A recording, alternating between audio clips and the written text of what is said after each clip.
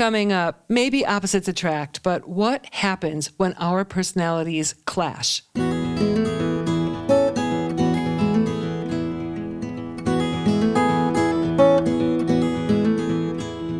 You're listening to At Home in Jerusalem, the podcast. I'm Heather Dean, and I'm speaking with best-selling author, dating coach, and marriage therapist, and webinar facilitator, Chana Levitan, about opposites attract.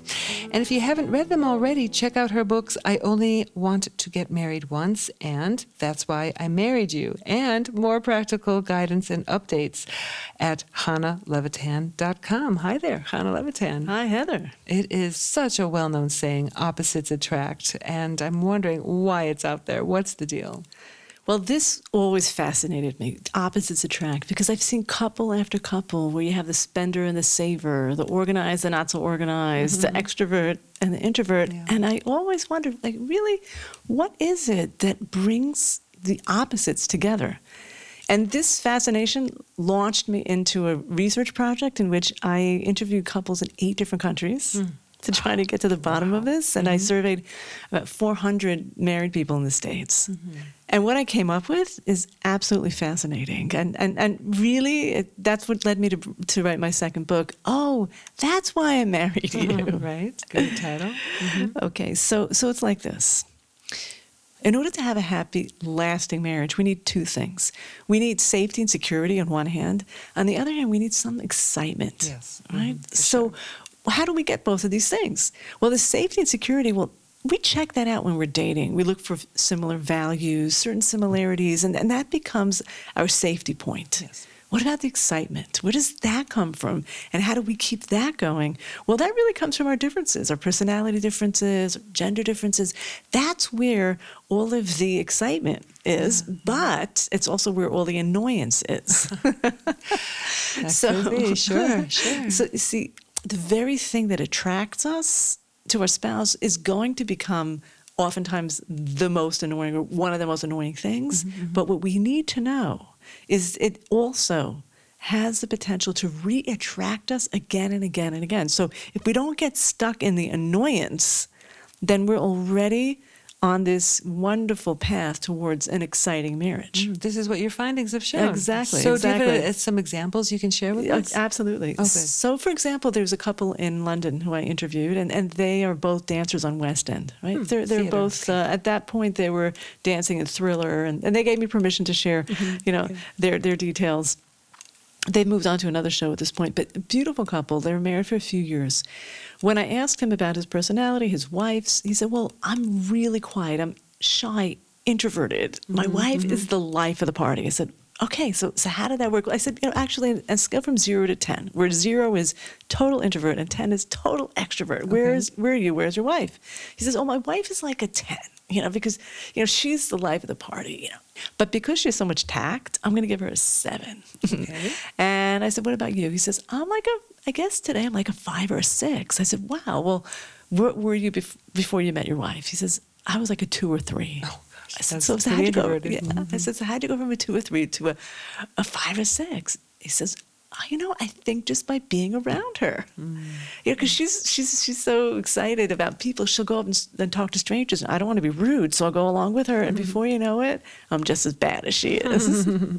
That's cute. Cute. So that's an example of how what happens is, now when we see our partner, when we're dating, subconsciously what's attracting us is all of these differences. We don't notice them, we're not conscious of them, but subconsciously that's what's really leading us into this.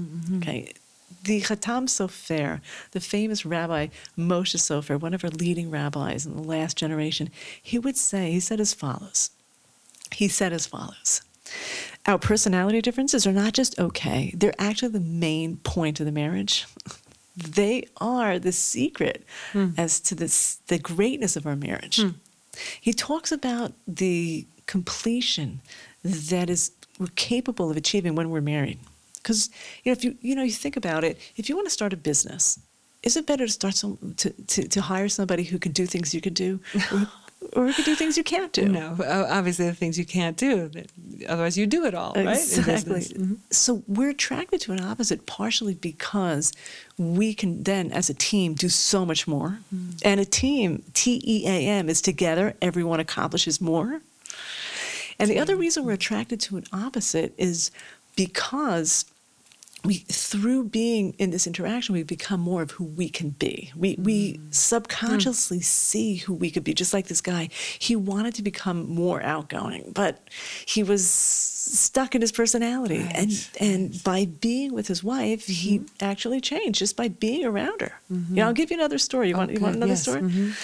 So there's a beautiful story about an Indian couple who I interviewed. They're married for 24 years. Now, this guy really fell for this girl in college, and he was asking her out for 2 years. And for 2 years, she's saying no. Oh, gosh. Okay. Why? Because she said, I'm very shy. I'm very private. He's so outgoing. He really annoyed me. But he didn't give up. You see, when they graduated college, she went to North India, he went to South India, and every single day he wrote her a letter. Every day he did not give up. And by the way, this is before the movie The Notebook. Oh, right. Okay, this letter is a day. years before that movie. And he did not give up. Every single day he wrote her a letter. She was reading these letters, and slowly she saw how deep he was, how sincere he was. Right. She gave him a chance. Today, they have this great marriage. Now, you think once they got married, he'd be the happiest guy in the world, right? Yes, he got the girl. Why not? Right. But he was so frustrated. I said, why were you frustrated? He says, I'm very fast-paced. She's slow and steady. I said, so what happened? He says, in the beginning, I thought to myself, how did I marry such a slow woman? I said, so what happened? He says, it took time. But with time, I started to see the strength in her slowness. I said, that is exactly it. The strength in her slowness, because originally, what was he attracted to? Her serenity. He didn't realize that the serenity came together with slow and steady. Right. So the very thing he was attracted to started to annoy him. And then when he saw the strength in her slowness, it all started to make sense. Right. You get it? So it went from annoying him to helping complete him. It went from attract to annoy to attract. I love these examples. It's in your book, so many examples, because this was part of your research. There's so much one can say, right, about opposites attract. It's such a great topic. And it's so important because, again, the secret to the excitement in the marriage really comes from getting this right and understanding it. And I'd love to invite your listeners to join me in a webinar where I really delve into the secrets of how to make personality differences work for your marriage. Oh, good. What's the title of the webinar? The title is The 5 Essential Tools for a Thriving, Loving Marriage. So is this on your website, ChanaLevitan.com? Yes. Okay, good. Absolutely. Okay, good. So that's an easy enough thing to search. Wow, thank you so much for talking with us today about this great topic. Thank you, Heather. My pleasure. There's so much more about marriage we could talk about. You can check out other great insights about Jewish marriage on aish.com. Thanks for listening.